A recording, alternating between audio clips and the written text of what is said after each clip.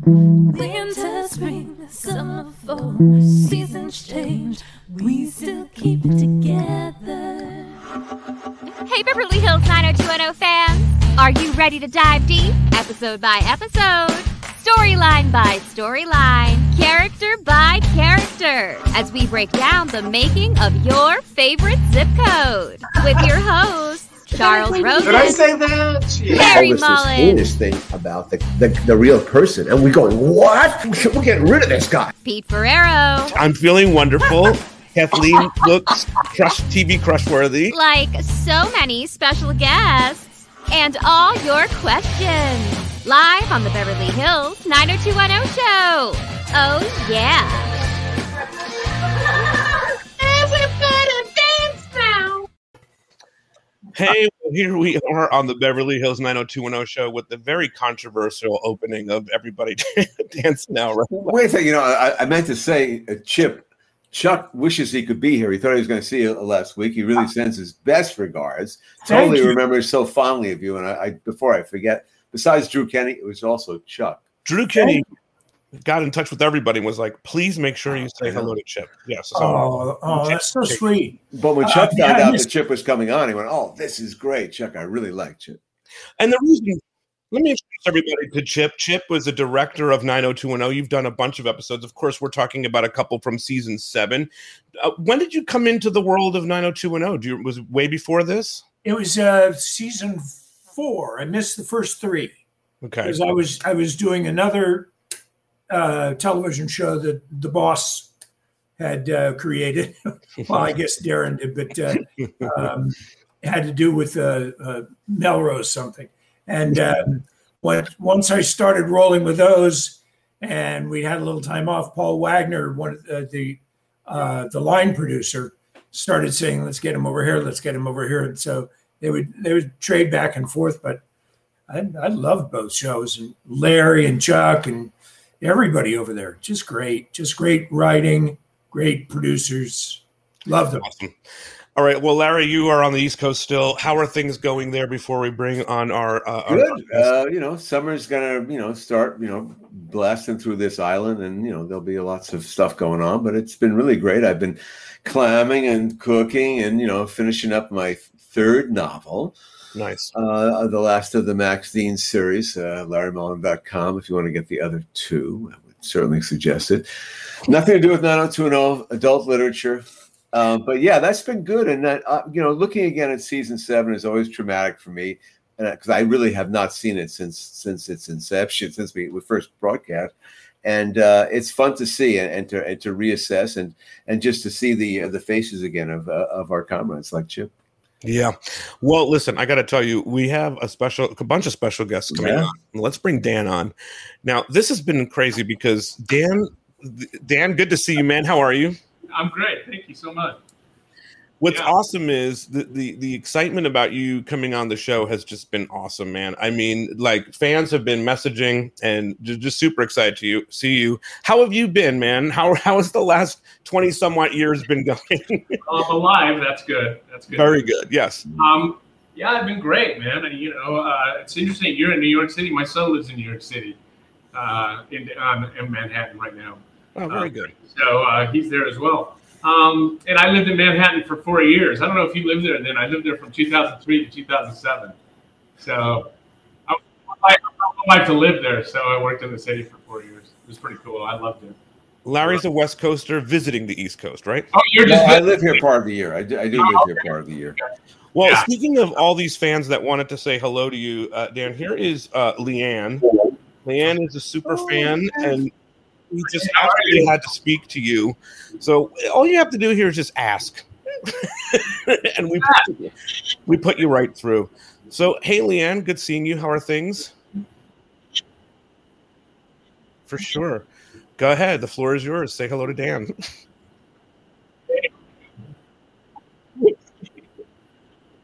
Don't let my hand break down.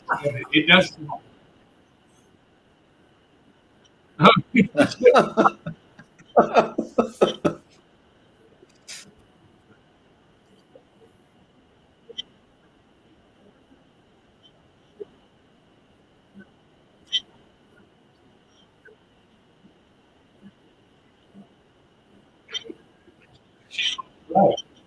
absolutely right. I wish I would have had the dexterity of a rubber ball back then.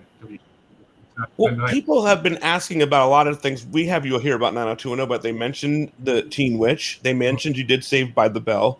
So this was your jam back in the day, right? Yes.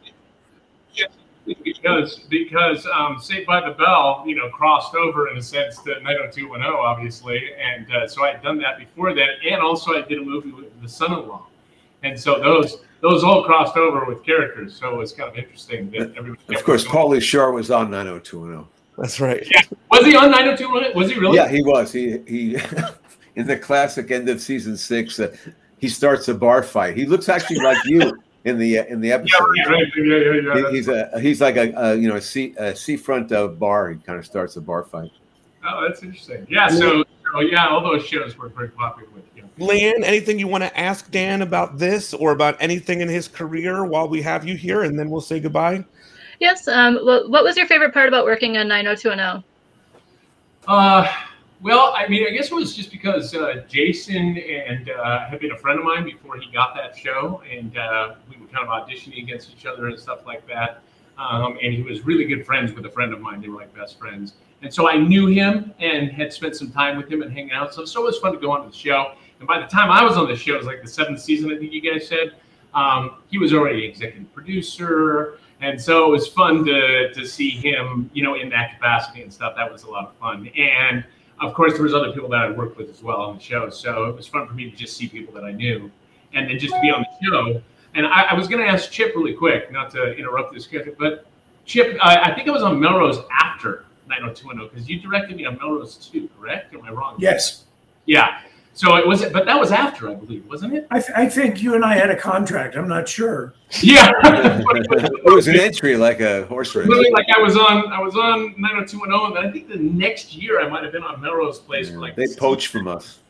Yeah, so it's something like that. Just like Saved by the Bell. And I have to say, I really do have to say this. Chip was just great to me. I mean, he really celebrated me and was really supportive of me and stuff like that. And it was always really nice to work with him because he, welcomes you with a smile. He's so positive, and he's just awesome on the set. So I really appreciate that, Chip. Thanks. Awesome. All right, we're going to say goodbye to Leanne. Thank you. I will see you in the After Dark. Bye-bye, Leanne. Bye. All right, and let's bring on Dick's girlfriend. Here we have Julie Nathanson, who was Ellen, I think, in the episode. How are you? I'm all right, thanks. How are you? She was on many episodes, I think. She was on at least 4 episodes, I would say. That's right. I believe there were 5. And Larry, if I remember correctly, you created Ellen Fogarty. I think I would put you in because I collected the character payment as we do that. But we should also give the disclaimer that Julie Nathanson is Jessica Klein's cousin. That is true. That is true. And Jessica always reminds me that she recused herself of all of the casting experiences, which, I hope is true, but at least I've been able to continue to work afterwards. So I'll try not to. I think you separate. Did you work in The Office also? I did not. You didn't too, just in the show. Yeah. Anyway, just on the show. It was a wonderful, and I see that you've become a voice actress like extraordinaire with like a billion voice credits. One of the best jobs in Hollywood. Dan, did you ever do any voice work? It's the greatest.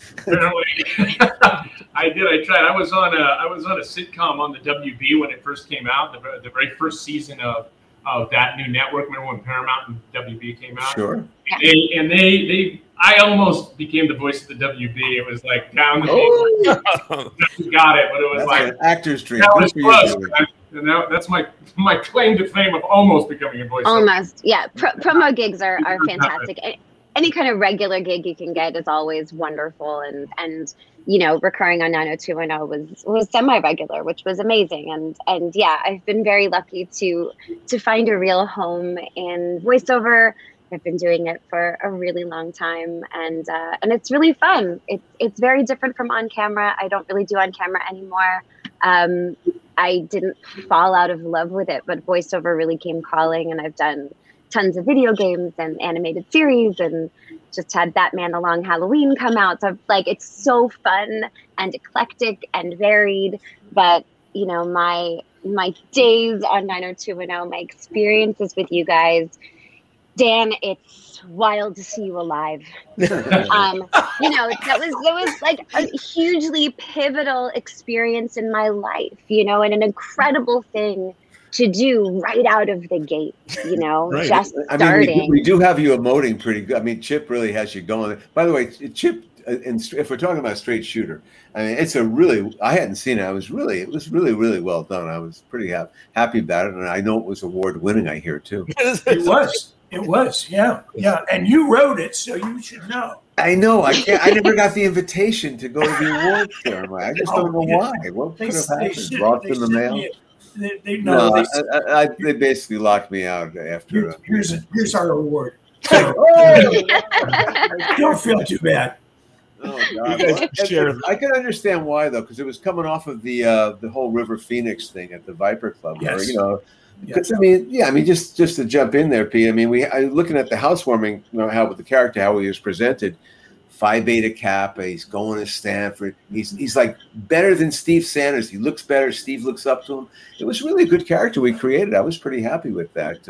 And then we're going to bring him down just to make a terrible tragedy. And we gave you a good crying scene too. I noticed there too. Chip really got some emotion. Yeah. Oh yeah. You mean Ian at the end? You mean? Oh, Ian. I mean, there's a lot of crying. I know, Steve. We're going to get into. I know Pete. I don't want to take away Pete's agenda here, but Ian. It was an episode basically in a storyline that we wanted, to give Ian a chance to really get into something, and we just tried to create a character that he looked up to, and then of course he takes his girl. We have a triangle with you and Kathleen Robertson, the Claire character.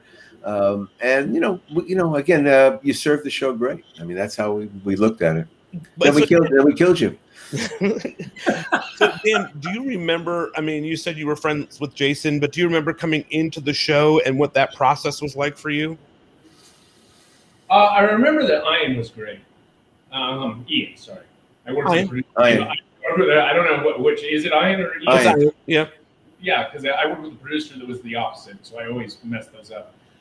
He was fantastic to me, actually. He was really warm and kind, and he was like, "Hey, dude, let's go for a ride in my car. Let's BS, and stuff." So we had a really good time, and we had fun together. It was great. I had a great time on the show.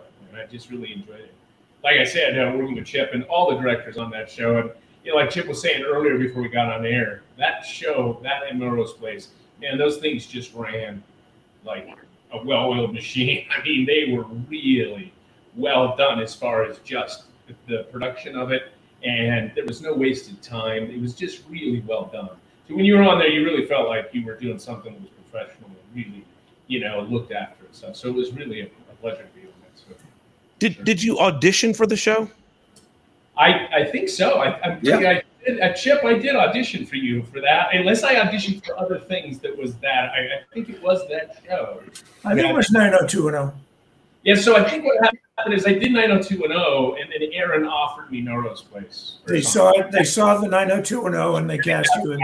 Yeah, I mean, again, we would do these deals like 7 out of 13 deals. That was kind of the structure of the deal then. And I think he wound up doing 7 episodes. We know. Is that what it was? Was it 7? Yeah, I mean, I think that's that's the kind of deals we made then. So I think I did 7, and then I did 18 or something like that of Melrose Place, and then I was supposed to become a regular on Melrose Place, I think, and then they canceled the show, but they brought it back for one more season, and they just got rid of everybody except the main characters or something like that for the last season. I don't know. I might be wrong. I might be making that up. I think maybe just for my ego. Your agent told you that. It's an agent story. Let's go with that story. I think that works out. Exactly. The things we do to get by in Hollywood is great. Larry, there's a lot of things that Dan does as Dick. He's got this. Then he does the boat race with Steve, right? There's that little arc. Yeah, we had a chance to, again, show something in L.A. that we hadn't really seen, like, the college competitive rowing. Yeah, which we don't see a lot of. And then I don't know what episode that's in. I'm looking forward to seeing it. But as you get to that, you played some basketball in this thing, and Chip did some really good shooting of the basketball. Yeah. I thought right away we're looking good there. So that was a good thing to get to meet the guys you throw the ball around. Was that shot early in the thing? I was curious about that. It actually was. It was. I thought it would be. It's a good. Paul would schedule it that way for that reason. Just right, because it was a smaller, just the 3 of them. Yeah, and we could work on as a director, I have each shot written down so that editors can put it all together and make it make sense. But I think we did that first. I felt that, and then, that's a good setup there. You guys, he's smoking off screen, and right. And I have to say, Dan, you sold that stoner thing. As a stoner, as a lifelong stoner myself, I was pretty happy with your performance. I know there's been criticism that we use marijuana as a gateway to heroin, but sometimes if the dealer had something really cool and you're like a bulletproof character, you can't get hurt. Like Len Bias from the Boston, the Boston Celtics, or anybody else. One of the things we were talking about that you guys were talking about last week was honesty, because I will stop an actor and say, stop acting. I need honesty. And one of the things Dan always did was, even if he's playing a little bit stoned, you believe it because he's not going way over the top. Right. It's easy to go way over the top with drunk or stoned, but he played it beautifully. Yeah, I remember because I watched, Go ahead, Julie. Sorry. Well, I was, thinking about the episode and watching it again. The moment when we're at, Peach Pit After Dark and Dick spills his drink, that I sort of noticed that the reactions we each had to each other were relatively subtle considering what was happening around us. That's right. And that really was, Dan, so part and parcel to your, playing it more real and being more real in that moment. I also remember, in the following scenes that become much more dramatic and traumatic that, especially watching your performance again, it's, that's really tough stuff to be able to get across and have it land in a real way. And so, nice job, man. Thanks. Yeah, I mean, Dan, I'm curious. When you looked back on this, you watched the episode, I'm sure. When you look, and I know that you I noticed that you have an acting studio, right? You're teaching. When you look back at yourself all these years later, I mean, it really is fantastic stuff from the scene where your character dies to the drugs and all that stuff. Were you impressed with yourself looking back? Because it was really good stuff, man. I impressed with myself. I wasn't as horrified as I thought I was going to be. Exactly. That's how usually I feel. I understand that. Yeah, I actually expected it to be worse.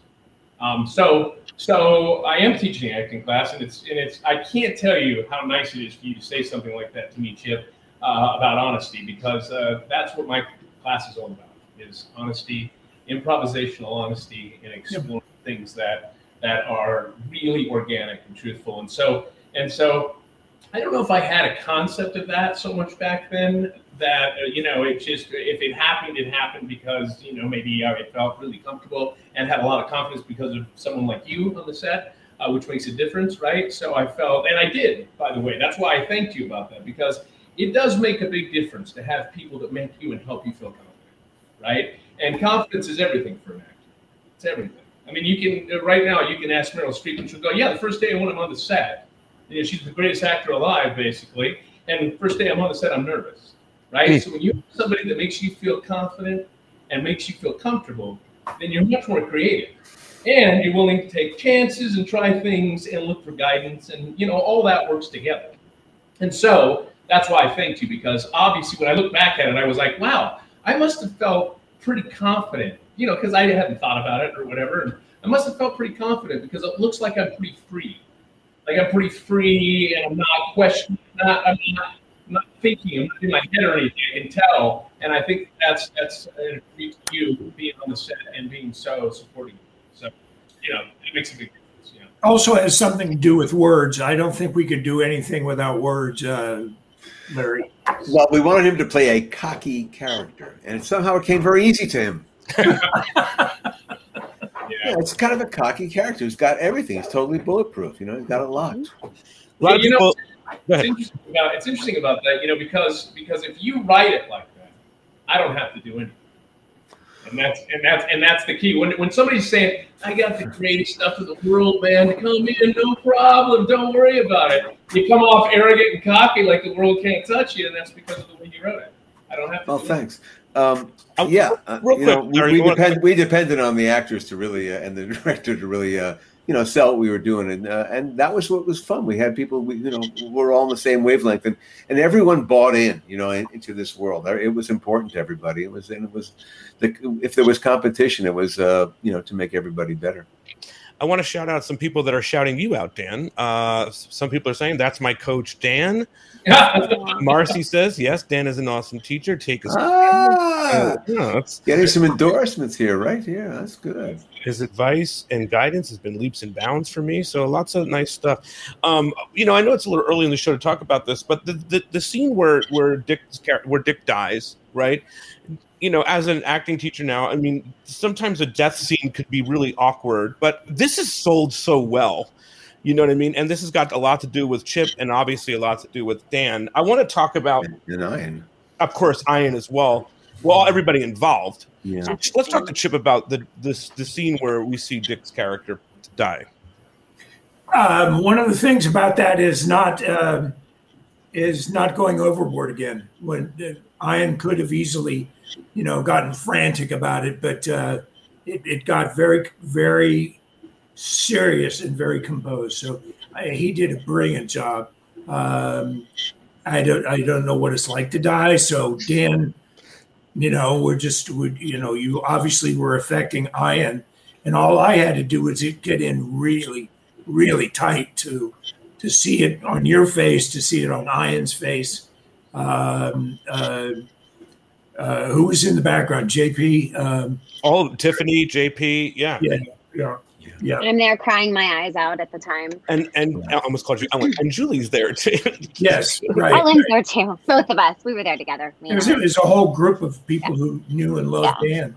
And I think also the choice, visually having that one trickle of blood, it wasn't gratuitous. And I remember, makeup was pale. And that also the scene, the soft spoken, I don't want to die was also done so subtly and so well. And it was believable. And I remember, the sight of blood was also a little much for me. And I was quite affected by it. And I said to you guys before we started, you were like, well, did you remember the episode? And I was like, well, no, I went through a trauma. So yeah, like it, to be able to, not to get too, I'm into sort of that like, what is an actor moving through? But in order to make that real, I had to believe that my boyfriend was overdosing and dying. Yeah. And so that is a thing that I feel I experienced, at least as a shadow, right? Not as me, Julie, in my life, but almost in the dream life, which is sort of where I feel like I store my acting experiences. So that was quite real. So the idea that I might have forgotten this experience, it is something I feel like I went through. And, it's also hard to forget being part of this iconic show. Yeah. So it's married to that experience. But, Chip, I remember how delicately you wanted to play all of that. We should point out one thing. It was a sweeps episode. So, of course, we trusted with the Chiefs. That was a big deal for us because those are the money balls, so to speak. And so, and I'm sure the Fox PR department, I didn't see the ad for it, but I'm sure it was like, somebody's going to die tonight. Really subtle. Our promo. And we would pray that they wouldn't show who it would be at least. Because if we didn't tell them, they would show it. I think, Larry, I think you're right. I think now that just clearly came to me. I think now I remember it being a promo we lose someone special, like it might be a cast. You know what I mean? Oh, right. We lose someone those things. Yeah, where people are like, wait a minute, what's going on? I know. Is Steve dying? I know. But that was, that we had to kind of really, everything was leading to sweeps those 4 episodes for us. Right. So those were important. And I want to get your take, Dan, on that scene, the scene where your character dies. Well, I was going to ask Chip. I don't know. Did we have a technical person, like a person on the set or anything? Because I just don't remember if there was any. No, was there? No, we didn't. That was you.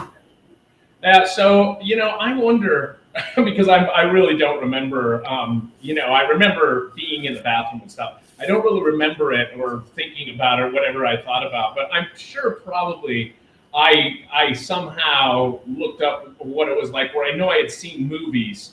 And I get informed a lot by movies, right?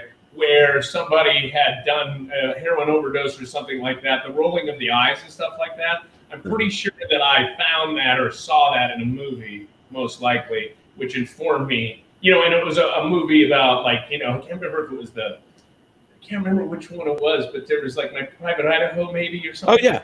And I remember that came out. Oh, yeah, sure. Yeah, Private Idaho, It had to be resonant. Yeah, William Burroughs was in that. Yeah, so I'm not sure if it was that movie or it was certainly a movie like that, but I know that there wasn't an internet back then, so we couldn't check things like that.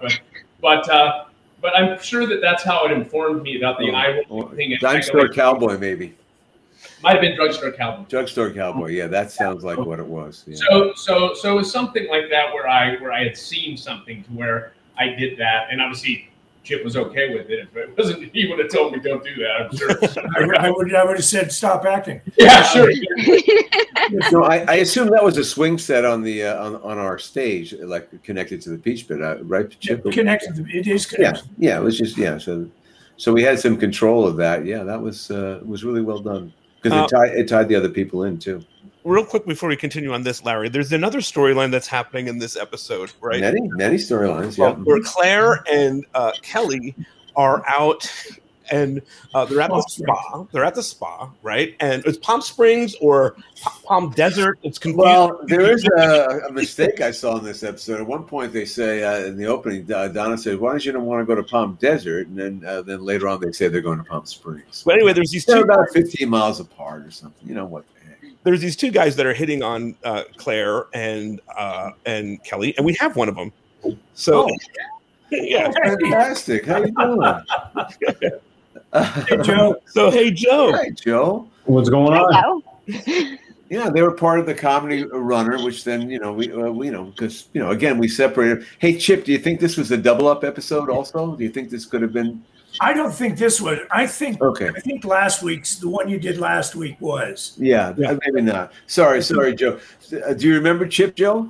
I do, yeah. In fact, you said there was a mistake in the episode. It was actually two mistakes. Thank you.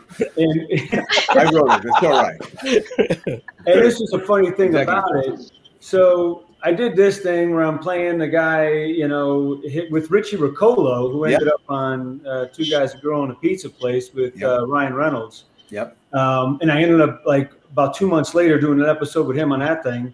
But I played him and I are hitting on them, and it doesn't work out. So we get dusted by the girls in Palm Desert, Palm Springs. About a year or so later, I get a call from my agent, said they want you to come back on 90210. And I'm like, okay, I don't know how you reprise that character, but I'll be interested. And they said, okay. I'm like, great. So it turns out it's in Vegas. And I'm like, okay, Palm Desert, Palm Springs, Vegas, I guess. Well, it was a different character. Yeah. So I ended up also in Dealer's Choice, hitting on Kelly again. This time I do pretty good gambling with her, win a grip of cash, but then she kind of sees a bride in the middle of the casino and goes off with her, takes away and dusts me again twice from Kelly. Wow, there's two different people. It just shows you that there was no memory. There was a memory drain after the 7th season to the 8th season. You love saying things like that. Yeah, well, since I was there to defend the 8th season, we have to say that now. We can officially say it. They didn't know what they were doing. But it's so good that you got the part. They must have liked you. You were a good-looking guy with a good sense of humor. So it was fun, man. I had great. My roommate back then was Ryan Brown, who played Muntz. Oh, Muntz. Yeah. We love Muntz. Hopefully he's listening. Yeah, I know he moved back up to Seattle, but he was a great dude. And I had my own company at the time, and I remember that first time I was on with you guys, I had worked all night, and then I had to get there early. And I remember leaving the set late. It was out in I don't know, it wasn't in Palm Desert or Palm Springs. But then I remember having to go to work, finish up a whole project that night, and then turn around the next day. I was kind of a zombie. But I remember you guys were fantastic. Everyone was great. Brian Austin Green was an awesome dude, and I ended up seeing him out and about. And Ryan Brown and Jason were good friends, so we went golfing a couple times. But yeah, great memories, man. It's good. And then Dan, I don't know if you remember. We would always end up testing for soap operas together. Like you and I think you were in Days of Our Lives too at that test. And then I remember you guys parking lot sessions, Young and Restless. You know, you guys got to know each other a little bit because, we were always like, here we are again. This is the best thing to do. It's so fascinating because when I watched the episode, Greg Vaughn was giving me chest compressions. That's right. Exactly. And Greg and I did a bunch of celebrity stuff together, and we used to BS and stuff. We never talked about this. I think we completely forgot that we were in the episode together. Really? I looked on there. I mean, maybe we did, and I just don't remember. Maybe if you had saved your life, you might have remembered. Yeah, I was thinking maybe you were mad. I told my wife, I'm like, Greg Vaughn is giving me chest compressions. We've never talked about that. I can't believe it. Where'd you shoot that, Chip? Where'd you shoot that? The spa stuff. I don't small remember. stuff was all local. It was someplace. Hotel, yeah. Yeah, it was someplace in a Sportsman's Lodge. I swear to God, I think it was out in Woodland Hills or something. Oh, yeah, it was local for sure. Yeah. Yeah, I as I was telling Pete, I was in jury duty writing part of this episode, and some of my jury duty mates were at least web designers, because this was like 96 or something. No one really knew what this stuff was, but I said, this is good. I'm going to make up a story about this guy. He was telling me his life, and I thought it would be pretty funny. Have these kind of guys and trying to pick up girls, but they're web designers, Yeah, so George. And then the Ukrainian thing was kind of, it was Chip. We sold it pretty good. Especially, I love the scene where the Ukrainian folk dance team walks by them on the bus. You see all the girls go by. Two girls are sitting there going. I know. It was very cute. And Kathleen had a wonderful accent, I thought. I like the part where she's teaching Jenny the accent. Yeah. Like, okay, you do it like this, and I was like, that's great. That works well for me. I'm picking up dialects. That's great. Yeah, exactly. Yes. For Joe and Dan, working with Kathleen, obviously it's no secret I'm a super fan of Kathleen Robertson, so I'll say that in advance. But Joe, do you remember doing the stuff with her and Jenny? Yeah, I remember. They were fantastic. It's funny. My daughter. Believe it or not, I'm on the HOA board, and we're having a board meeting here, so here we are. I got you. I've got one tomorrow. But and there's my dog is infuriated about whatever's happening. Yeah, I pushed the board meeting at a half hour so to squeeze this in, but my dog's not happy about it.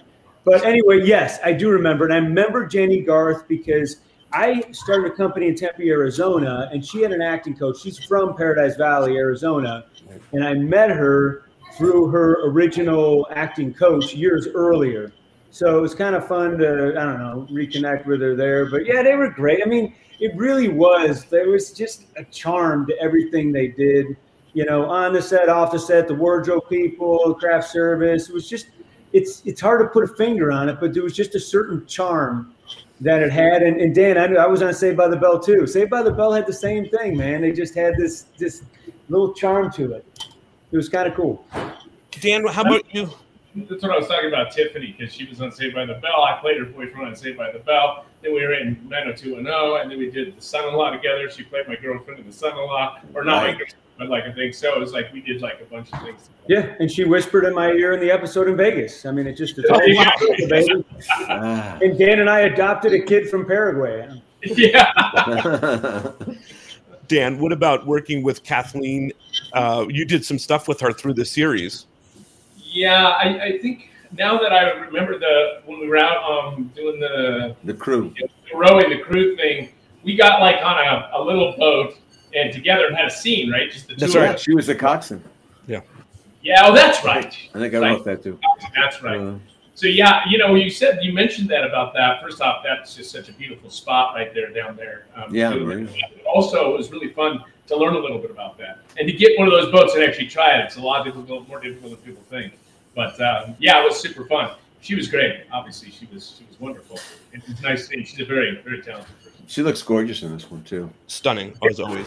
We got some good lights, man, shining off the water and stuff. It was pretty. You could tell when it was being shot that it was looking good. No, we depended on our athletic actors, to pull stuff off. And when sometimes we made the mistake of not really probing whether they could do it, we really fell on our face sometimes.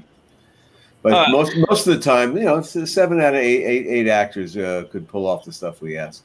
You guys know, no matter what they say in casting, do you know how to drive a car, ride a horse? You usually say yes. I mean, speak Russian, I got in trouble for that. I was cast in a show called Special Ops Force, which the first season was Soldier of Fortune, and I was brought in for the second season with Dennis Rodman. Dennis and I were gonna like make the whole show work, and they had said, can you rollerblade?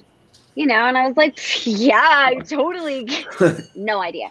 So I just said, the night before my first shoot, I said, well, I just want to like break in the blades to make sure they work. I spent all night in my hotel, back and forth, up and down the hallway, grabbing onto the sides of the hallway, trying not to die, rollerblading.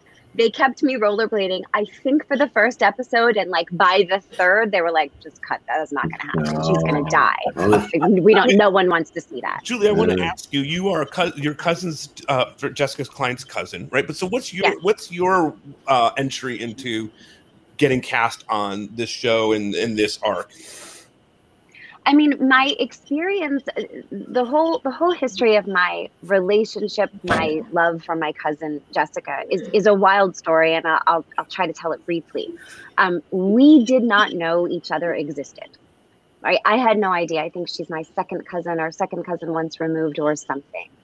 The long family story is that my grandmother, when I graduated college, sent my photograph to her mother, who is Jessica's mom, who then sent it to Jessica, and she was like, that looks like a person who should be doing things. And she called me up out of the blue and said, I don't know you. I don't know if you can do anything. I'm going to send you to go meet with some people and see if you're any good. And I was like, who's this? That sounds great. So that ended up opening a lot of doors for me, because the person I met with happened to be Susie Betzel Horgan, who was running One Life to Live at the time. And they ended up writing in a part, and I ended up working on the show. And from there, I ended up getting an agent. There were a whole lot of wonderful things that fell into place because of my cousin. By the time she said, you should come out to Los Angeles and see if there's anything for you, I thought that sounded great. I remember, I think I auditioned for one of the larger roles. I want to say maybe it was Jill's. I think Tracy. I think it was Tracy. And then I remember when Ellen came up, and I remember Jessica just saying, I will have nothing to do with this casting. And I know she walked out of the room, and she has held very strongly for years that she had nothing to do with it. Well, we always I am not here to police this. We always believe in giving, friends or people we really believed in access, and then they had to do it themselves after that. They get them the audition, and then they'd be able to do it. Plus, it was a Chuck Rosen show, and an Aaron Spelling show, so it was built on nepotism, and we understood it. Well, for me, I had been a fan of the show before I knew I had a cousin who worked on it. It was really a wild experience. And so I had been a fan of the show, and then my first episode was airing, and I absolutely had everyone I know pile into my tiny New York apartment to stare at the television screen. And it was remarkable. And just like the guys are saying, everyone was so lovely and welcoming. Ian and I had a really good rapport. I ended up, I apologize, Dan. I did continue after you died. I had to get over some stuff. It was many episodes later, but it did happen. And Ian was really lovely with me. And he and I ended up on an animated series years later. Nice. We did a Spider-Man series for MTV and Sony many years ago. And so we were reconnecting in the room like, wait, hold on. We were hanging out together, you remember? But he was always lovely, and Jenny and Tori, everyone was so welcoming and kind. It didn't have that feeling of, you're just here for an episode or two. You must be a small player. It's great. Welcome to the family. How are we all hanging together? It was lovely. Dan, I'm curious about your perspective on that. Did you have the same experience of feeling pretty welcomed on set as soon as you got there? Now, everybody was horrible to me, Peter. What are you doing here? You don't deserve to be here. No, everybody was great. It was one of those shows. Like I said, Aaron Spelling shows were just kind of like that. I did quite a few of them. I think he had one called, was it Wisteria Lane or something like that? I can't remember. Was that Desperate Housewives, maybe? Wisteria Lane was Desperate Housewives. There was another one called some lane or some street, Wisteria Street or something. I did one of those too. And he was a very kind person. I remember when all the cast members got up and did a tribute to him, and talked about just how kind he was. He really championed actors, so he was really a great guy to have as a boss, even though he was the big boss, the main boss. He was very welcoming in auditions. I don't know if you guys ever auditioned for Aaron, but it was definitely an experience. When I auditioned for Chip, that was actually at the set when they had a producer's session. Aaron wasn't there. Yeah, Paul Wagner's office it would have been. But I used to go and audition for Aaron for pilot. But I also did a pilot for Aaron where I was the lead. That he hired me for a pilot as well. And so I used to go into his room, and like I said, I don't know if you guys ever auditioned in his room, but it was pretty much an experience to go in there. They always had candy for everybody and waters. It was so highly professional, like no other audition in town, for sure. And then it was also a penthouse, so it was like an incredible, opulent situation. It was just amazing. And so anyway, his cast and everybody in him really appreciated him, and that showed when people showed up to the set. They were incredibly welcoming, and it was super fun to be on the set. It's interesting, like maybe 7 years ago or something, I auditioned for Jenny. She had her own sitcom that she was like a new one that she What I Knew About You or what I She was an executive producer, and I went in to read to be your boyfriend or something like this, or maybe your husband. So I walked in and I sat down and read it, and we started reading. She's like, "Whoa, hold on! I know who you are." I said, "Because you were on 90210." Because I don't think we ever worked together on the show. So it was only in passing that we met or something, So it wasn't necessarily that she would remember, who I was, whatever, because we didn't work together. But it was pretty funny because she stops and like, wait a minute, you look really familiar. Were you on the show? Were you on 90210? Like, she goes, I remember you now. Right. So it was great that she remembered. So there you go. That doesn't always happen. People don't always remember. Did you get to kiss anybody on the show? I forget. It's very important to me to remember these things. You kissed me. He did kiss it. Okay. Right. There was some kiss. Did I kiss you? You kissed me. Yeah, I'd like to think you remembered it, Dave. Yeah. I can't remember. I don't think did I kiss Catherine? I don't remember. I'll tell you. Was this I remember everybody that she kissed on that show. I'm just kidding. This episode also has a really good kiss in it. It has a David Donna kiss in it, if I'm not mistaken, right? This has the Marina stuff because we did some more Marina stuff there, and it's a really important episode because it gets David and Donna back together. She makes her choice and stuff. You really did that great, and it's an excellent kiss. Many sections in that kiss. I looked at it. We examined a lot of the kisses of days gone by, and just kind of see what was really going on there because. And Julie knows this. It was such a as an actress, you saw in the script that you had to kiss somebody. That's pretty much it. You had nothing to say about it. You didn't have any kind of a choreographer. They just kind of went at you. And the guys, let's face it. I mean, it was a free store for a guest actress in the show. It could be rough, a rough hazing, I would say. I'm sure Chip probably witnessed that stuff. I'm sure. One of the things on come on, Julie, we're talking. Oh no, I was gonna say I was already coming from the soap opera world at the time. Yeah, I had already been on daytime, a couple of soaps, and so that's just baked into your contract. Yeah. You are gonna smooch anybody near you at any moment, right? Time. Yeah. Right. Chip, go ahead. What were you gonna say? Oh, I was just gonna say one of the things I really loved about the show was Tori got maybe some short shrift, but I love Tori and what she does. And Tori and David on that dock, coming together and that important moment. That was really good. And Larry, you had an A, a B, and a C story. Yeah. During an episode where somebody dies. I know. We balanced it well, and that's why that was. I mean that. We were building to that David and Donna getting back together. That was going to take us all the way through to graduation and where she's got to lose her virginity. That was a big moment. I had forgotten totally that it happened in that episode, and it just really played great. And it gave, so you had the comedy with with Joe and Richard Riccolo and the girls in the desert, and then you had this other thing which was strong. And Jason Priestley had to play the Boy Scout in this one. And I thought he did a great job with it. I mean, Jason always committed to these things, and it just, like you said, it had honesty in it, and I think maybe that's why it did win an award, because you think about Ian's performance there, and he kind of, he was going to have, he just looked so much up to Dick that he probably was going to have some too. If Dick said it was good, what the heck, perfect peer pressure, it's. Phi Beta, the guy's a Phi Beta Kappa going to Stanford. I mean, how bad could it be? And he thinks it's going to be great.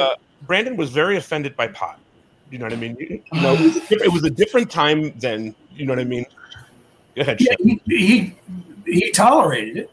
Yeah, but neither Brandon nor Ian were smoking. They were all clean. They were both clean. It was just when. It's just when Dick's dead, just when he came along, and it was a little bit. Oh, this is fine. And they're getting older. It's senior year. They're not kids anymore. But now you're getting into something on a TV show 24 years ago that is now a very, very deadly problem. Could be OxyContin or fentanyl. Sure. These are the drugs of choice. Unfortunately, I had a son who, while this was being shot and stuff, probably was doing heroin. He was an addict for 14 years. He's been on the show, and he's a therapist now in the recovery industry. So and he has to face stuff like that all the time. Yeah. Chip, I wanted to ask you about you mentioned the 3 plots going on at one time, the A, B, and C stories, whatever. When you get a script like that, are you like, I don't even know where to start? Like, what is it like for you? Yeah. No, at first it's always like a puzzle.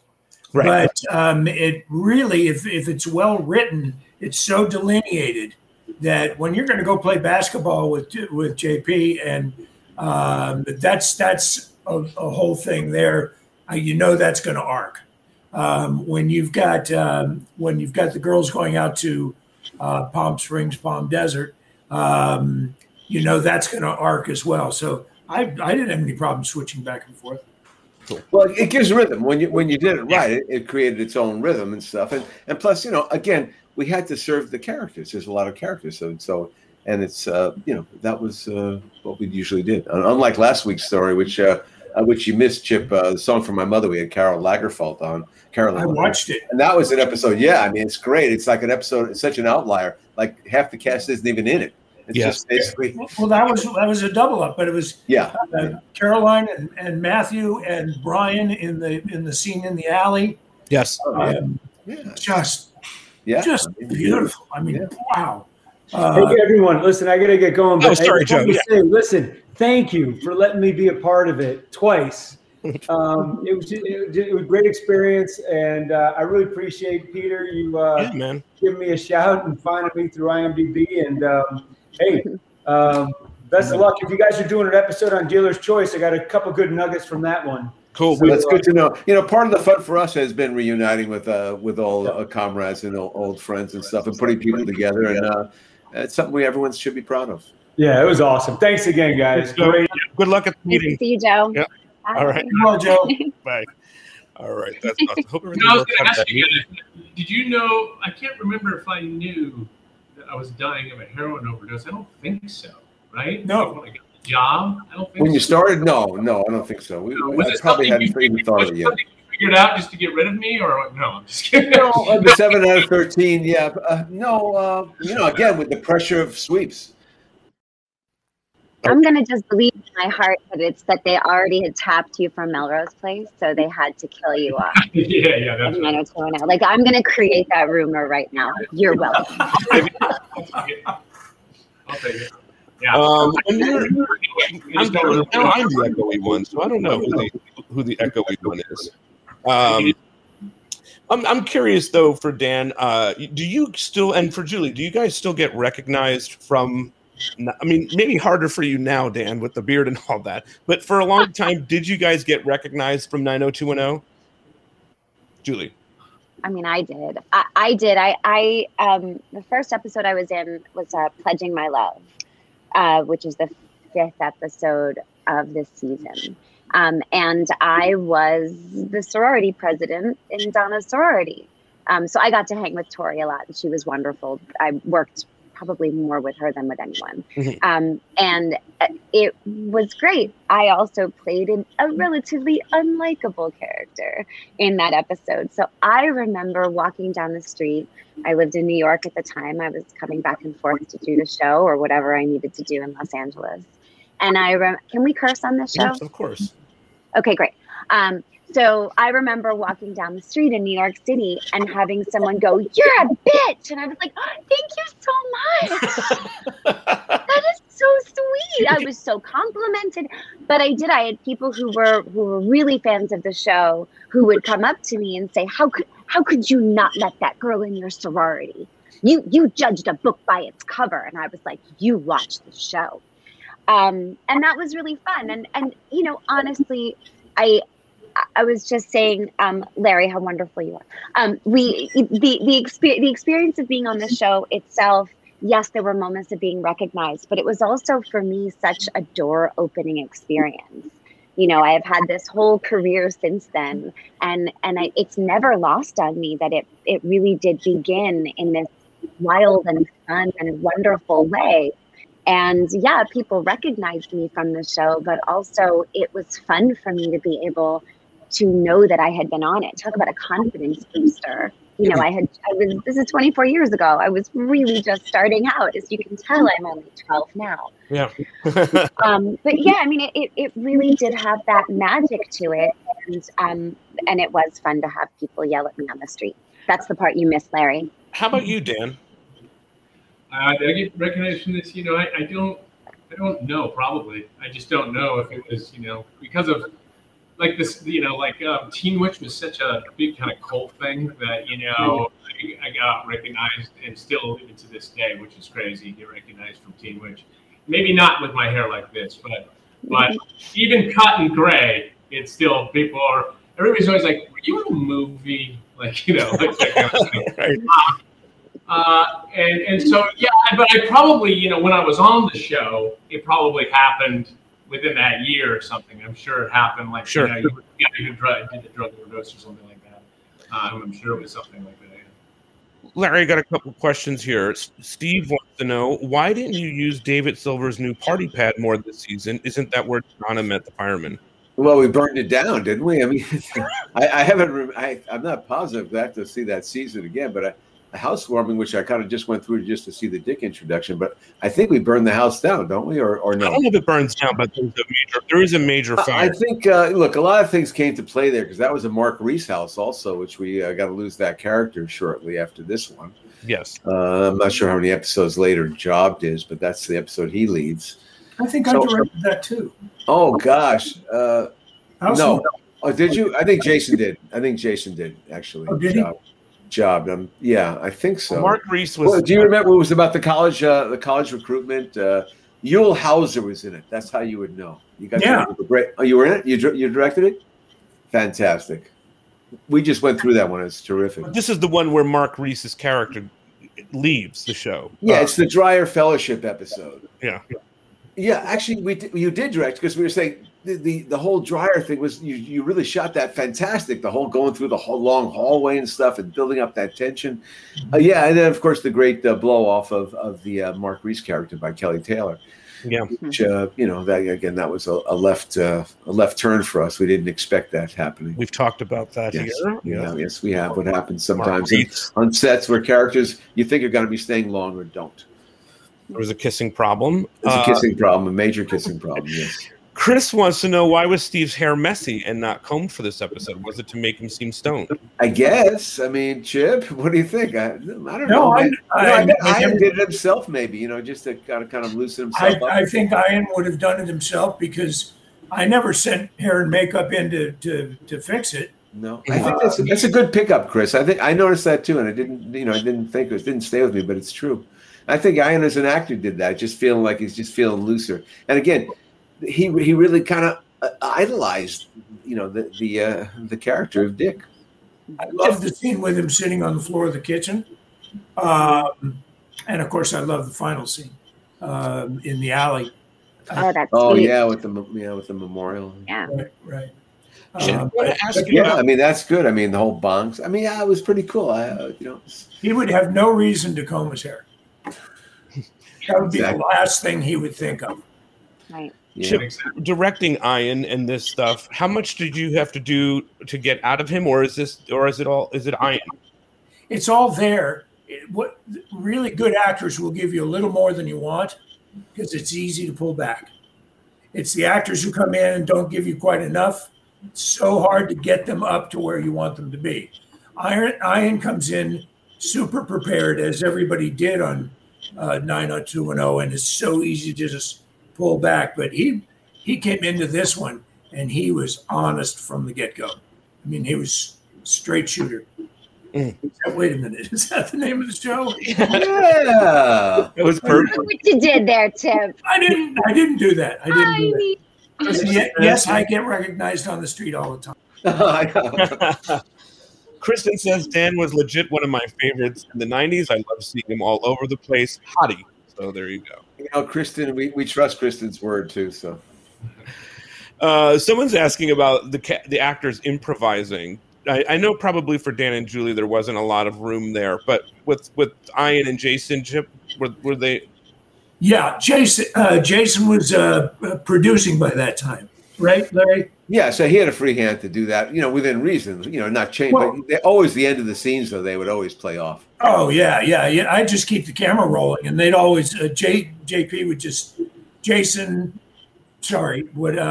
Brandon would always throw in a couple of very, very natural throwaway lines, and we always kept them. They were great. Yeah, and some of the censors let happen. You know, because Yeah.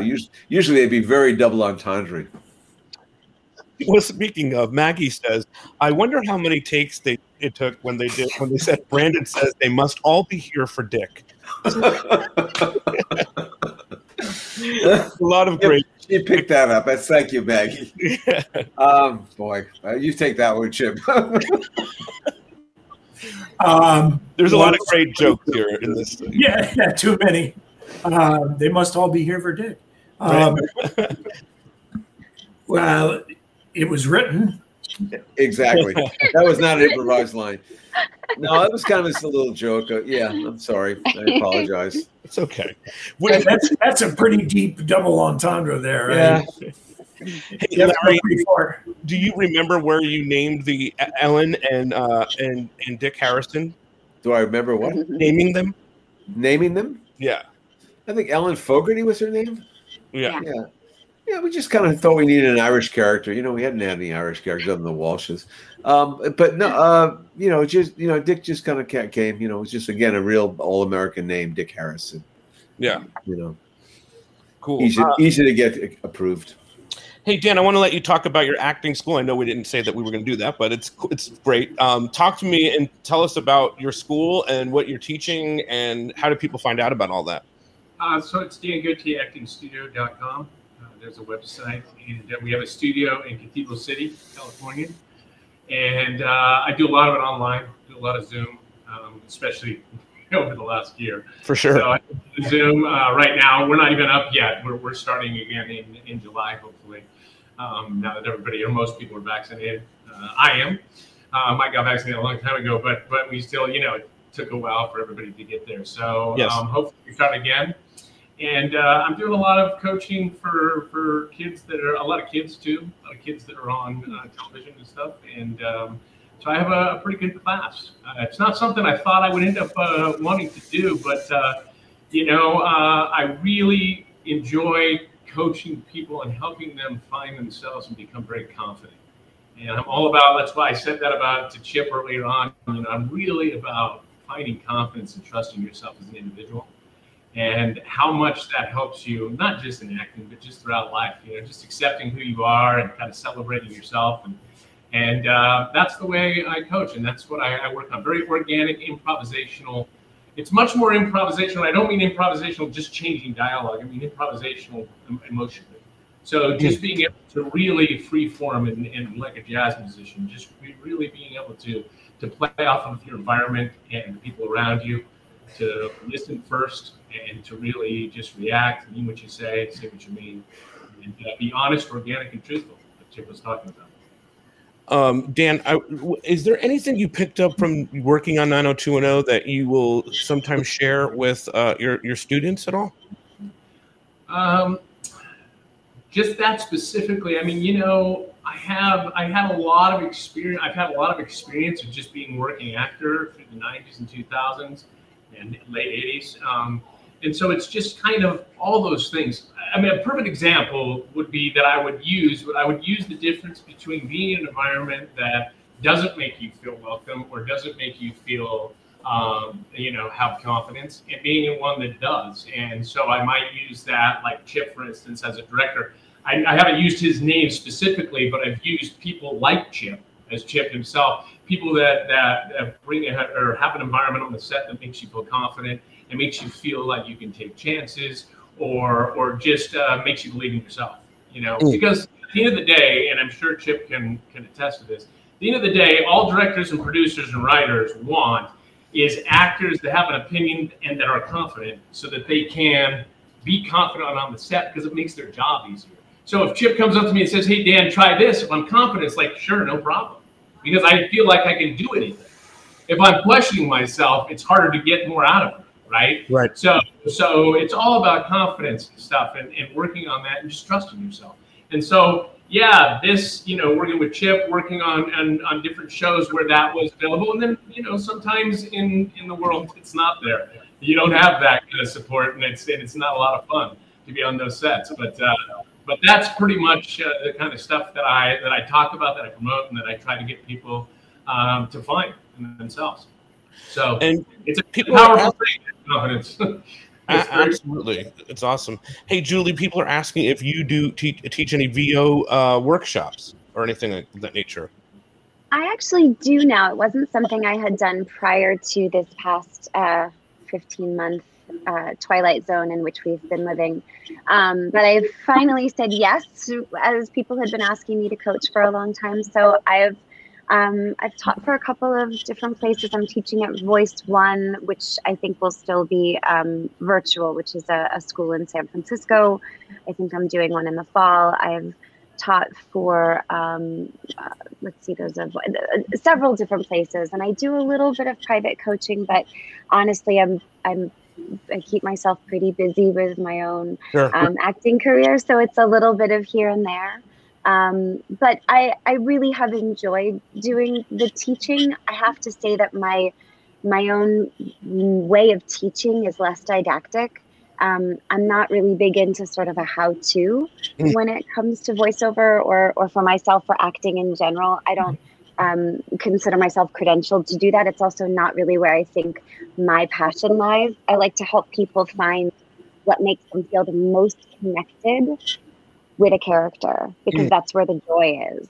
So a lot of my classes end up being called Inspiring the Joy or Find the Joy. Yeah. Because to me, even if I'm playing a villain, because again, I moved from the on-camera to the off-camera. The voiceover, I play big, ferocious creatures, and I play little kids, and I play, villains, and I play superheroes and soldiers. And in each character, I have to find something that helps me empathize with that character. And there's always something. There's always something that if I'm truthful with myself, is a moment, an experience, a relationship, a feeling to which I can relate. And in that moment, I can make it real for myself. So I try to imbue that in the students that I'll work with. And if I, have an interview, I'll try to talk about that too. A lot of people love voiceover and want to do it. A lot of my advice is usually be kind, have fun, keep the passion, keep it new, keep it fresh. It doesn't have to be the only thing you do. It can be an approximation. Right. There are, I think there are a smaller number of us who are true career voice actors, but there are so many people who get to do it here and there, and there is an abundance of work. So those are things that I feel are important. And again, just really staying excited by it. My agents laugh at me. I've been doing for a long time, and I still get excited every single time they tell me I have a job. And I am a lucky person, excuse me while I knock on wood, but I work with Frequency, and they're like, "Oh, Julie, you're going to be on this cartoon." I'm like, "Really?" They're like, yes, just like yesterday. And I'm like, Right. but it's amazing. Yeah, So I love that. I think holding on to that is for me more precious than the attitude of, yeah, I work. I'm sorry, I don't remember what I did. I like to stay giddy about it because it's true and because it keeps me honest and because I don't need the ego. Yeah. I wanted to ask you, Lisa asked a question to all of you, to Chip, Dan, and Julie, if you guys ever look back on things and say, I wish I would have done it a little bit like this. Do you guys ever critique yourselves 20 somewhat years later? Chip. Yes, but only because when I finish with my director's cut, I'm done. I have to give it to the editors and the producers, and fortunately with Mr. Spelling, he was very good at this. But they would change things and change shots and change angles, and I'd look at it on TV and go, "Oh my God, that's not the way we left it." But they always work out great. I don't regret anything that I've done. Of course, right. How about for you, Julie? It's funny with on camera, yes. With voiceover, no.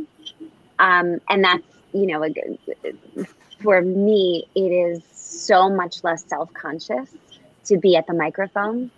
And I have seen, I don't know if it was like Law and Order or something. I wish I could remember what it was, but I caught an episode of something I was in, and I watched myself, like the camera's here, and I saw myself tuck my hair behind my ear, and I was like, bullshit. You need hair to be out of your face. That is not what the character is doing right then. And like that kind of thing, I do feel, I guess I have that awareness of that self-awareness, of that self-consciousness, which now for me, it's in motion capture, performance capture. And I have to really check myself. And like, well, there are all these cameras on me, and every single movement I do matters. And it's my job to stay as, present as possible. But I noticed that I remember seeing that and being like, bullshit. That character didn't need to put her hair behind her ears. She knew where that camera was. How about you, Dan? Oh, yeah, sure. I mean, yeah, I mean, I'm really far away from that stuff now because I just work so improvisationally now, and I don't mean just like changing dialogue. I just accept everything that happens, mistakes. Sure. When I was younger, when I was on this show, when I was working as a young actor, I tried to be perfect. I tried to do it right. I tried to do all those things that a young actor, well, at least for me anyway, was something that I was really working at because I thought that was the approach. That's the way you should do it, and so I've just become more relaxed with allowing things to happen and just being present. I mean, she talked about being present. I'm just much more improvisational because I'm present from moment to moment. I'm just trying not to act is what I'm really trying to do. I'm trying to be a person, I'm trying to be a human being, and so I accept more.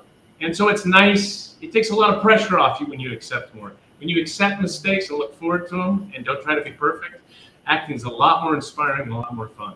Yeah. And, when you're trying to do all those things, it's not quite as fun because you're worried all the time. You add stress to your life. Yeah. I'm anxious. So, so sure, looking back, but now looking back at things that I've done, I accept them more. So. Hey, Larry, I want to ask you before we go. There's the other part of the storyline which we really didn't jump into, but the Martins can't seem to have a brunch that is a normal brunch.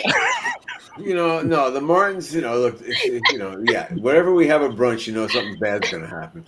But you set up a nice brunch on the marina. We were in the marina, a beautiful day there on the boat. We used it up really well, and again, we have a storyline here where Felice actually likes a guy for Donna, which is a great situation because she's so critical.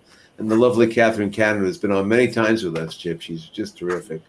And unfortunately, I don't think Michael Durrell has. We worry about his health. We don't know for sure, but he hasn't been able to come on for health reasons. Yes. But I mean that stuff is works out great. I mean because again, this was such a big part of the storytelling for the season was that David and Donna were going to get back together. This must be like episode, I don't know, maybe like 21 or 22, and so we have 32. So we can really get them there and start rolling toward this inevitable losing their virginity thing, which is a major thing in this series. Really good stuff. Chip, do you remember doing some of that stuff with Brian and Tori? I mean, that's a really big moment for 90210 world. Those two characters of David and Donna. We talked a little bit about it. It is, and that's one of the things I was saying about Tori. Tori, when you sit and talk with her, she is so honest. You look at her and she's just truly, truly honest. And David, can't say enough about David. So I don't know if I directed anything that led up directly to that season ender. But well, you had done "Song for Your Mother," which was the episode before, or a couple episodes before this one, where kind of she's with Ray, but David's there, and we're playing the triangle, which was part of our storytelling, that we did, and they're starting to get closer, and then here, they just can't help themselves. They really do love each other, and that's what our fans really we knew that's one thing for sure. We knew that they were going to end up together, right? That's I really, really. I'm so sorry I missed last week. I really am, because that was one of my favorites too. But because you really tackled so much all in 43 minutes. I know. I forget. I mean, this. It's amazing. 43 minutes of the hour. So 17 minutes for commercials. Yep. Yeah.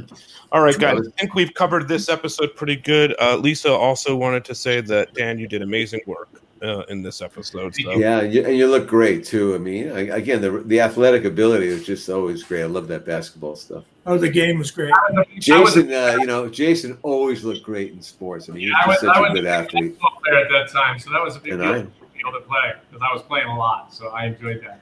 Fun. Yeah, and I love the shot, which is kind of like the Basketball Diaries for Jim Carroll, if you know the Jim Carroll book, where he's playing, he's on heroin, and he shoots the basketball over the hoop.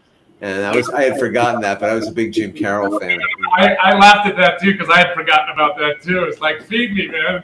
Feed me, man. And he throws it over the basket. Yeah, it's sweet. I forgot about that as well. Pure Jim Carroll, if you know the Basketball Diaries. Well, I read that book when I was in junior high, like every other normal American kid. I would hope. Yeah, something's going on here.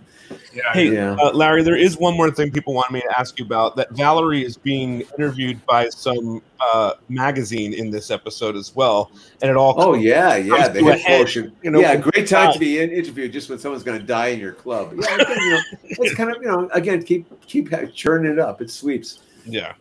All right. Really good stuff, guys. Julie, it's really wonderful to see you. Dan, amazing work by everybody. Chip, I can't wait to do more with you. Maybe Larry and I can do an interview with you about last week's episode, just the three of us, and we'll chit-chat about that in the Patreon we have and get your insight on that. Yeah. All right, guys. This was great. We will see you all again next week. Have a good one. Thank you so much. Thanks for having me. Yeah. Bye. Bye.